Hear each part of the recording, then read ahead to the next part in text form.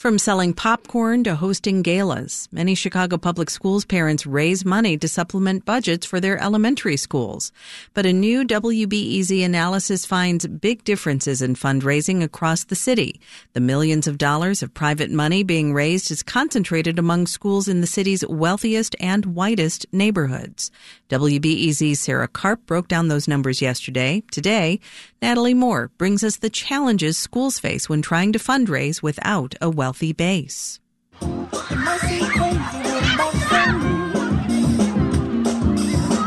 On a hot Friday afternoon, students run around and dance with zest in the parking lot of Leonard Regional Gifted Center on the South Side.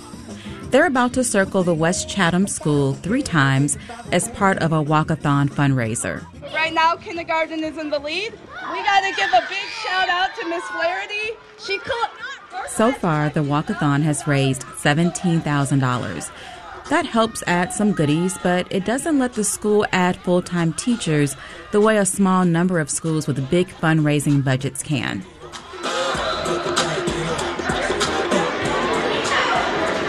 Leonard is one of the top-performing elementary schools in CPS. And like all CPS schools, it only gets a set amount per pupil. And it's not enough. The state says CPS only has 68% of what it needs to properly fund its schools. Most of Leonard's families are working class and can't make up that difference. Principal Angela Sims doesn't think they should. I don't think we should be fundraising for positions. I don't think we should be fundraising to save someone's job. It's unrealistic, not sustainable over time. But Sims doesn't want her students to do without. So she uses her modest fundraising dollars and some creative thinking. That's what happened when Leonard had to cut a full-time art teacher. So you look for community partners. So if a teacher would cost the school, let's say $80,000, you can fund art for $20,000. But for the fundraising juggernauts, getting checks is as easy as a kindergarten spelling test. In 2019, 13 Chicago elementary schools raised and spent at least $300,000. WBEZ found that only schools in the wealthiest North Side neighborhoods, such as Lincoln Park and North Center, do significant fundraising. Financial and social capital make that possible. Having those social connections to people and organizations who can help bring in more funds can make it easier to bring in more funds. Elaine Allensworth is director of the University of Chicago Consortium on School Research. Matching donations from companies, nearby businesses to hit up for donations are all a part of that circle of influence. Yet so many parents at CPS schools are struggling with basic needs that fundraising is barely on the radar. When you have segregation like we do, like racial segregation, if a community doesn't have as many connections outside to other people and organizations with more financial capital, that's less capital they can bring in. Joplin Elementary in the Auburn Gresham neighborhood lacks those connections.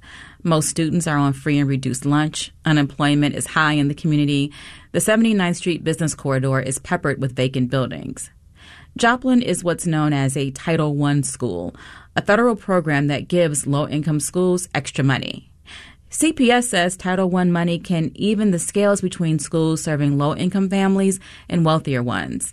In 2021, Joplin received $281,000, and that has helped maintain staffing.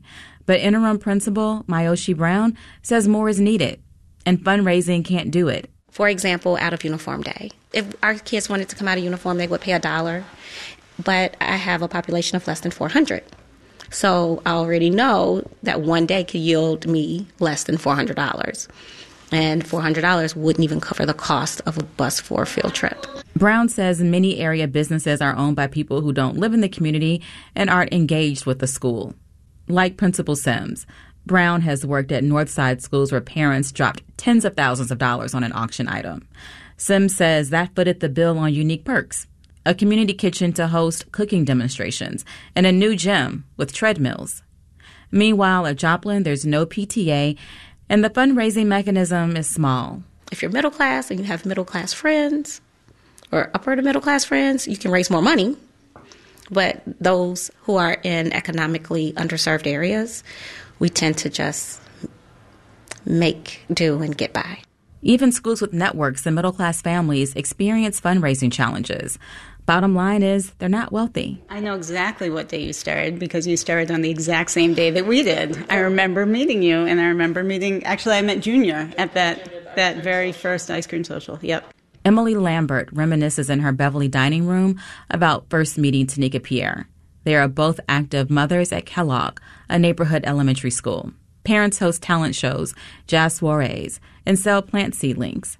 The money bought laptops for students, not the school edition they want to reduce overcrowding. We have systemic needs that we can't fundraise for. We can have lots of $5,000 fundraisers and even $10,000, even $20,000 fundraisers, and that's not going to solve the problem.